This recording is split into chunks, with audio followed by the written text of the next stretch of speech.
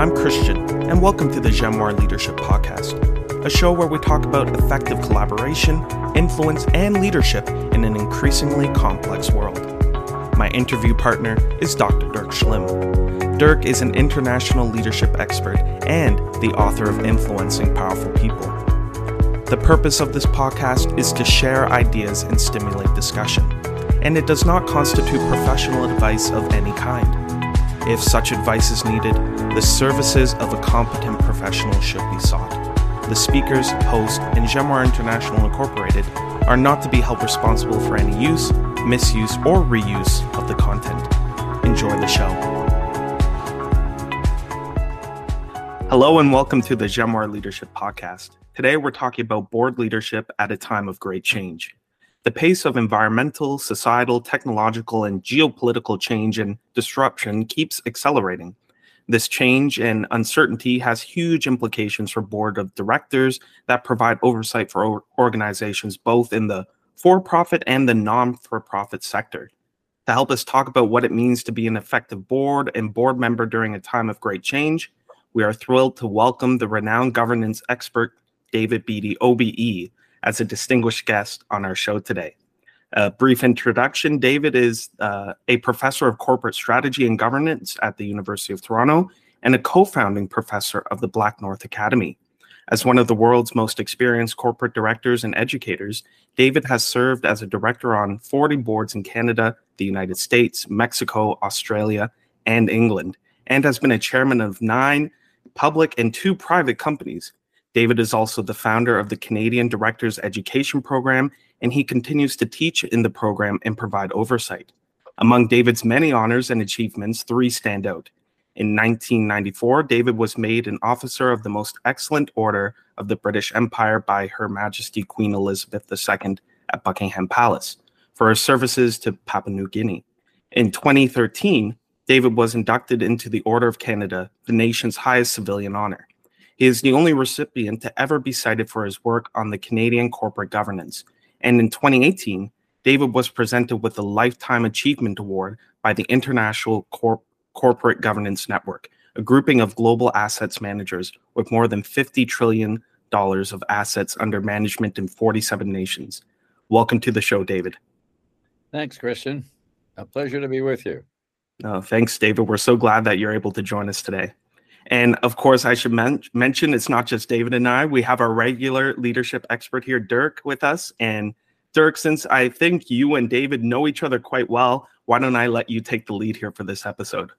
Yeah, thanks, Christian. Yes, we do. Yeah, I've had the pleasure of working with David in his role of chair of the Governance and Nomination Committee at a public company. And I learned a lot from David during that time. And for the past 13 years, crazy how time flies, I've been teaching a session on difficult conversation in the boardroom, which is part of the Directors Education Program that David founded. And I actually was also a participant and a student of David's in the program early on. That was in DEP 6, David. Wow. And I think we're now well over. That was in the 1800s, wasn't it, Dirk? Yeah, that's right. I think we're DP 103, 4, or 5. Right. We're opening 105 in Toronto a week tomorrow. Wow. Wonderful. No, that's amazing. And since you two have this almost ancient history, just kidding there, of course, but since you two have known each other for so long, I'd love to hear this conversation. So Dirk, you have some questions to ask. David will give his answers, and then I'll come back at the end just to close. All right, that sounds really good. So David, let's jump right in here. And first question for you would be, what are the key responsibilities of a board of directors? Is there a responsibility that you would even classify as the most important one? Sure. I mean, that's a simple one. The sacred task, I call it, the sacred task of the board is to select the CEO. You get that wrong, nothing's going to work. In fact, the whole place could blow up. So it's the only job in a way that the board does all by itself. It may take the counsel from the outgoing CEO, but essentially it's the board of directors alone, sitting by themselves, that will determine the next leader.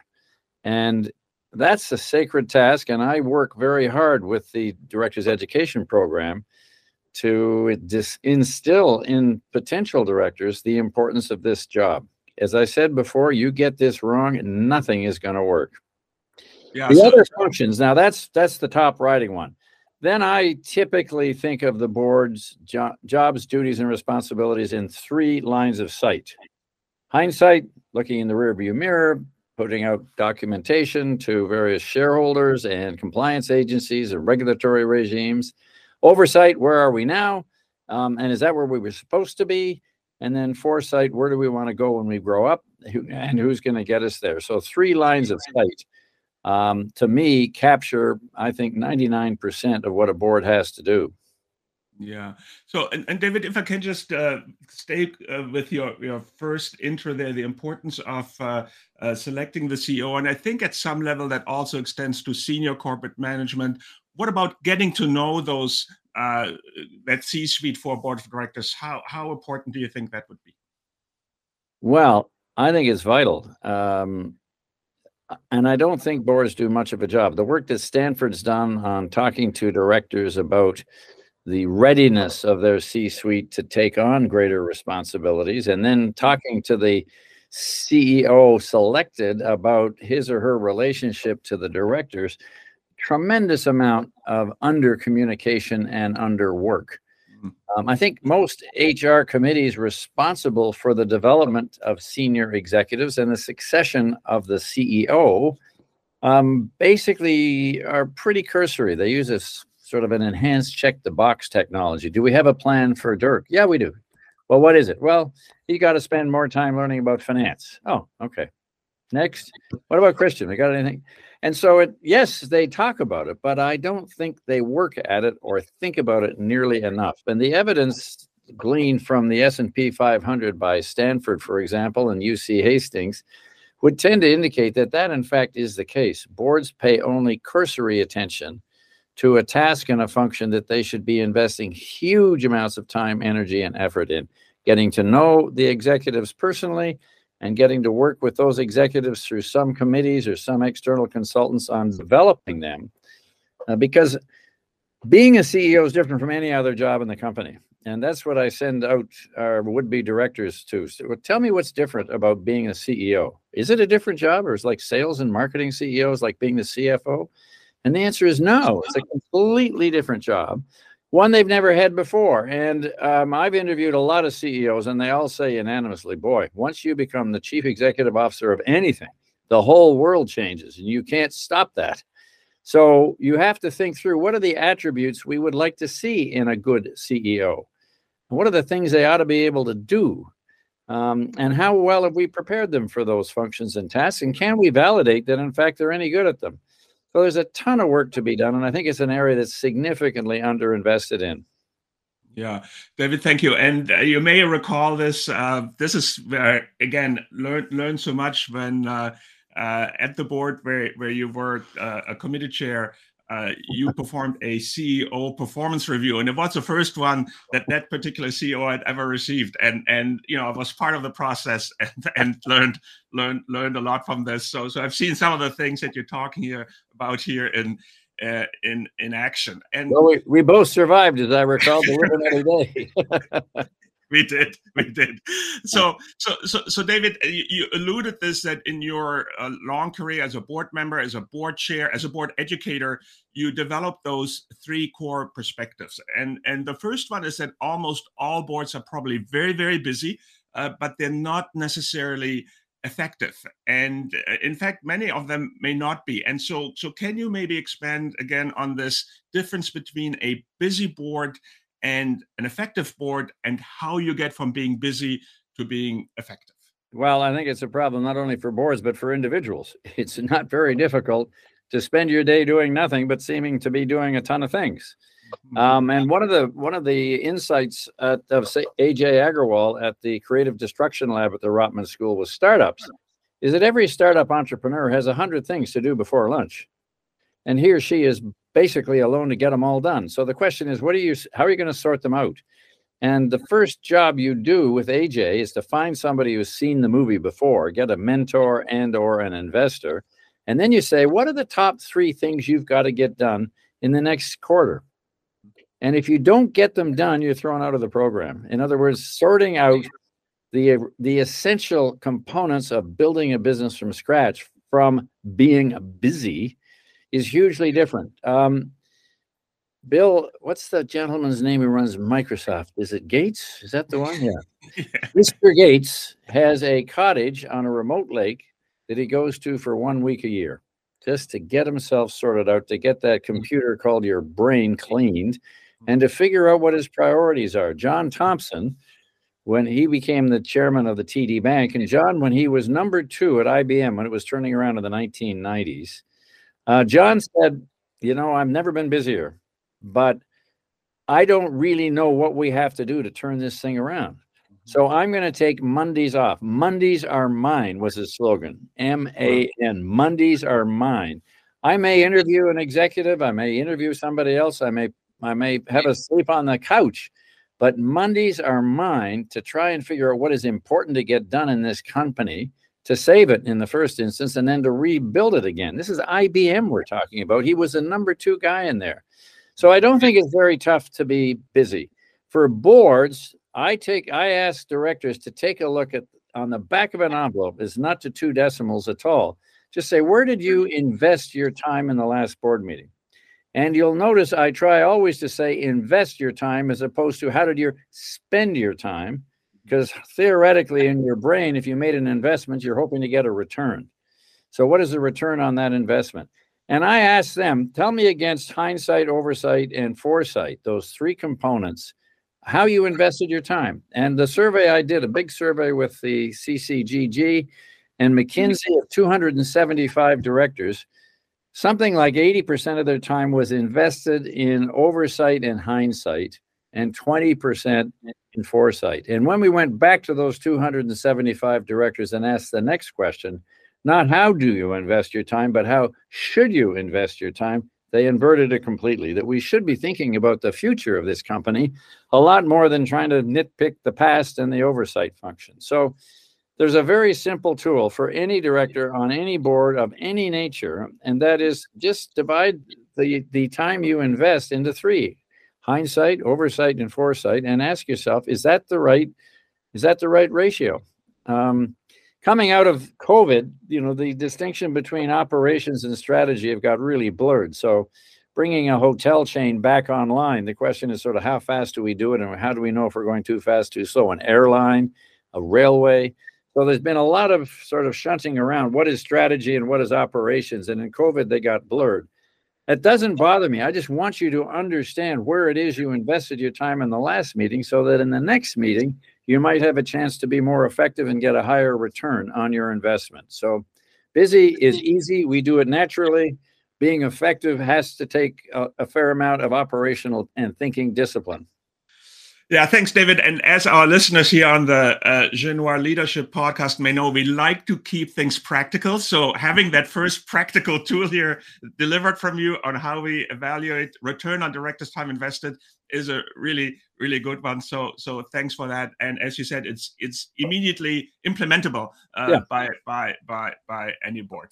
Fantastic. So that was a kind of first core perspective. Second core perspective that I've seen you talk about and seen in your writing relates to a key board challenge in that there is a massive gap in information and knowledge about the company. In fact, I think you have coined the term the information chasm to describe this phenomenon, a Grand Canyon of an information gap, so to speak. So can you explain that problem a bit more? And then what can boards do about closing Okay. Yeah, my visual metaphor is the Grand Canyon. There's one side with the management team, as the other side over here with the board of directors. And the components of that, when you think about them, it's not too surprising. Management teams invest up to 3,000 hours a year, even more possibly, in what they do. The board of directors maybe spends 8 to 10% of that time, maybe 300 hours a year, usually not, but could be. So first, if you believe the world in which we live is changing, how do you catch up and then keep up with an 8% investment? Number 2, the management team had probably been in the industry for, name a number, a lifetime, whereas the director may have experience as a senior executive and therefore wisdom and business judgment, but probably knows almost nothing about the detailed operation of the business. So they're gifted, but they're amateurs. So number one is they invest 8% of the time of the management in fast-changing industries, which they all are. Is that enough? Number two, they're gifted amateurs. They know very little about the business they're overseeing, although they have great wisdom. And then number three, you hope the management team is busy building the business. And as a director, I'm going to be on 2 other boards. I'm on 1 or 2 philanthropic things I care very deeply about. I have some grandkids who like to go downhill skiing in Gstaad and other grandkids who like to go sailing in the Caribbean.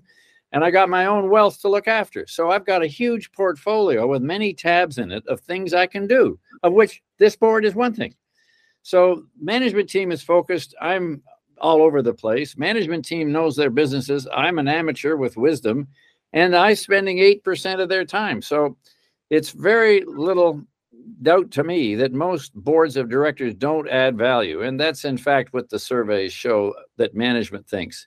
It was a McKinsey study of, I think, what was it, 250 directors. So let's say that's 25 companies, 250 directors. And they said to those directors, are you highly effective, ineffective, or unsure? Now, not surprisingly, nobody nominated themselves as being an ineffective director, but 10% said they were unsure. So those are the ones I wanted to interview. But basically, 90% of the directors declared themselves to be highly effective or effective. They then went to the 25 CEOs and they asked them the same question. And here I'll give it to Christian. Christian, what would you guess the CEOs said about their directors as a percentage who are effective or highly effective? What would you guess? Oh, I feel like the shocking answer would be 0, but maybe let's say 25%. Yeah, you're close. 15%. Okay, wow. The 25 CEOs said, yeah, maybe 15% of my board adds any value to me. Wow. So, yeah, and part of the reason then is you've got this information chasm. Now, last January, 2022, McKinsey came out with a book where it had interviewed 76 chief executive officers who they deemed to be top performing by some criteria. It's assumed they did it intelligently. When it came to the bias towards boards as one of the key things that made a difference to the success of these executives, that bias that they said was most effective, that the CEO should be thinking, how do I get the board to help me? So it's my responsibility as a CEO to bring these part-time gifted amateurs with lots of other stuff in their minds into my world sufficiently that I can get the benefit of their judgment, wisdom, and experience. I think that's a hugely, hugely important mindset to have for the CEOs. How do I get my board to help me, as opposed to saying, forget them, I don't care about them. And that was a very interesting and I think very insightful statement to make. So that's the nature of the problem. Then the actual implementation, most executive teams have no idea how to write an effective board paper. Dirk, as I believe, talks to them about having an intelligent discussion in a tough environment.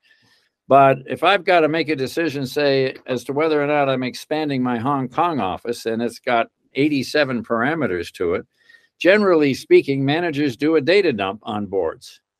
Well, that's really not helpful. They've got to structure their information in a way that a board member can read it in a reasonable amount of time, get the benefit of management's thinking so that they can respond as a generic kind of wise person rather than as a detail. Most managers try to teach the board their jobs. It's hopeless. Canada Post, we had a recent director from Canada Post in our director's education program.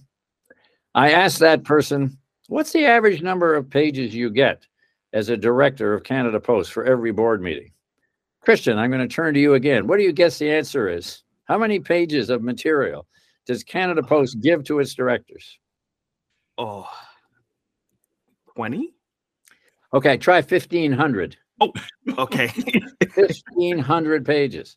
So the ability to communicate across that management chasm to try to get the benefit of the judgment and wisdom and experience of the people on the other side is cruelly crippled by the inability of management to actually synthesize what's in their minds and their brains and their daily lives to a point where somebody who's a drop-in but gifted amateur can have some perspective on it. And that's a problem that's never going to go away. No amount of training is going to help. And usually what happens is you go down a rabbit hole. The managers say the board isn't happy. Well, how do we solve that? Well, we give them more paper. And then the board's even unhappier. So what's the problem with that? Well, we give them more paper. So the number of pages goes from 500 to 750 to 1,500 to 2,000. And it's just a core data dump. It is not synthesizing the key components of the business decision that are having to be made in a way that that independent director dropping in on the meetings can help with his or her experience. So yeah, Dirk, it's a huge problem. And I think it gives rise to all kinds of board failures. And it's a disaster that continuing. There isn't a management school in North America that teaches executives how to write in a clear, memorable, and compelling way. Not a single management school. And in my experience at the Rotman School of Management, the only people who come prepared to class are the lawyers, because they're taught how to structure an argument to counter somebody else's argument. And how do I do that? Well, there are very clear rules about writing memorandi that are meaningful, and not just to a justice of a court or a jury, but to the board. And it's just never part of a curriculum of an MBA. It's a huge hole. I will say, though, David, that I know you have written a paper on this, and I've read it, and I use it, refer to it frequently, and this idea of bringing somebody into the story, here's what happened, and then something's changed, and then outline those three typically major points. Yeah. I think this is goes beyond boards. The idea of bringing people who are not familiar with an issue. I can see this, you invited to a meeting, they're all kind of technical people, and you're joining this as a management person. Yeah. Somebody needs to bring me into the story, and so thanks for well, and the other thing that's non-trivial is it goes back to the mediums of message. Marshall McLuhan. You know, if you get a presenter there, even with a great piece of documentation that's clear, memorable, and compelling, and he or her is stuttering and looking down at the floor, it destroys the whole communication of a good argument. The one thing I now teach in every DEP class and every single MBA class is a TED Talk called Smile, and talks about smiling in various jurisdictions and how it came, and physiologically. The one thing that's really important for managers to get out of that is a smile in an important meeting, like a board meeting, is taken as a sign of confidence by the listeners. Oh, if Dirk is smiling, he must know what he's talking about. Otherwise, he wouldn't smile. He'd be horrified.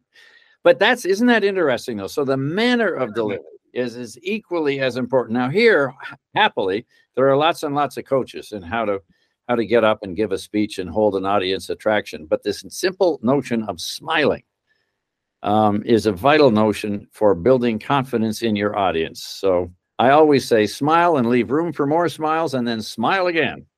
Okay, so David, again, love it. We love to be practical here. So let's point to that as smiling practical advice. The other thing, and I know you like to emphasize, is clear, memorable, compelling. This is how we want to communicate. Let me jump to the next question here. And so your third core perspective relates to the central role of the board chair. And again, I've heard you talk about this many times, and you like to compare the chair to a conductor of an orchestra who have a score without a score, actually, but they make beautiful music and disharmony or even chaos, and that's all a distinct possibility. And so in my own work with boards and management teams, I've certainly seen both. I've seen very well aligned situation, good conversations, or more on the chaos side. So what are those key responsibilities of a board chair, and how do they orchestrate the board? Okay, I'll start a little bit further back, Dirk. There's a TED Talk by Ben Zander, Zander. He was the conductor of the Boston Philharmonic. He has an absolutely wonderful 18-minute talk on the impact of classical music. Just magical 18 minutes. Somewhere in there, I think about minute 12, he says, when I turned 40, I was really going through, as most men do, a significant rethink of my life. And it came to me, I was the only person on the stage that didn't make a sound. 125 gifted people in front of me. I don't make a single sound. Each of them does. My job is to pull them together using all of their talents, skills, and gifts into a single unified whole and project it out. And I thought to myself, that is a perfect metaphor for a chair. It's not to dominate the meeting. It's not to be the alpha male. It's not to say this is how we ought to go. Any objections? It's to try to bring the very best out in as many as the 15 people that could be around the boardroom table, both directors and managers, pull together in a unified whole. So the chair runs the meetings. And if Christian, as he usually does, is taking much too much time to get on with the topic, we ought to say, Christian, that's very interesting, but let's give Dirk a chance to speak, because I think he has some very insightful views. So the regulation of the actual flow of conversation in a board meeting is completely determined by the effectiveness of the chair. I have left the chair of a Fortune 500 company because of the incompetence of the chair. And I went to New York to see him on 2 separate occasions to discuss this problem. Very congenial discussions. Next meeting, nothing different. Went back to New York, another congenial discussion. Next meeting, nothing different. Third time I went to New York, I said, I'm sorry, I'm just going to step down, because you cannot be an effective director at all without a competent chair, period. Full stop, the end. I make that an absolute statement. The other thing that I think is important for the chair is to be the best friend, in quotes, of the CEO. And I don't think that's being drinking buddies with them. I just think it's being always available, always open, always fully transparent.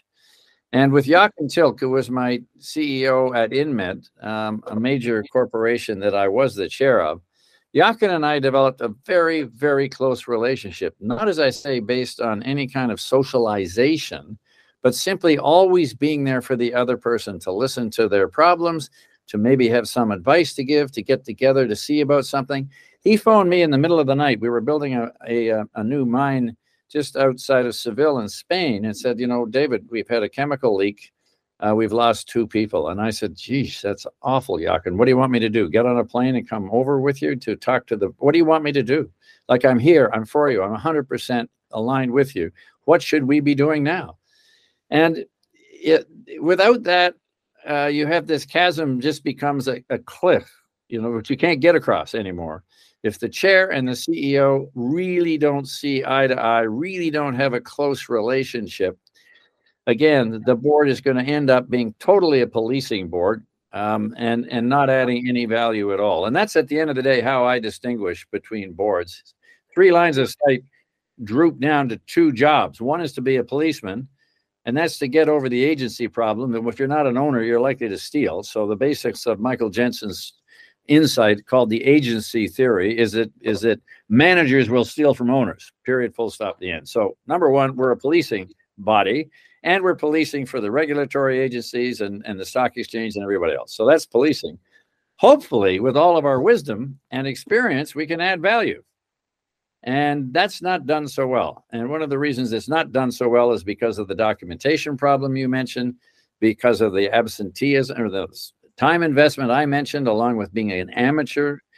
And so it's a very difficult job to add value. And if the chair is not doing his or her job, effectively coordinating meetings, pulling together the agenda, regulating what's going on in the meetings, and then keeping really close to the CEO, you don't have a chance.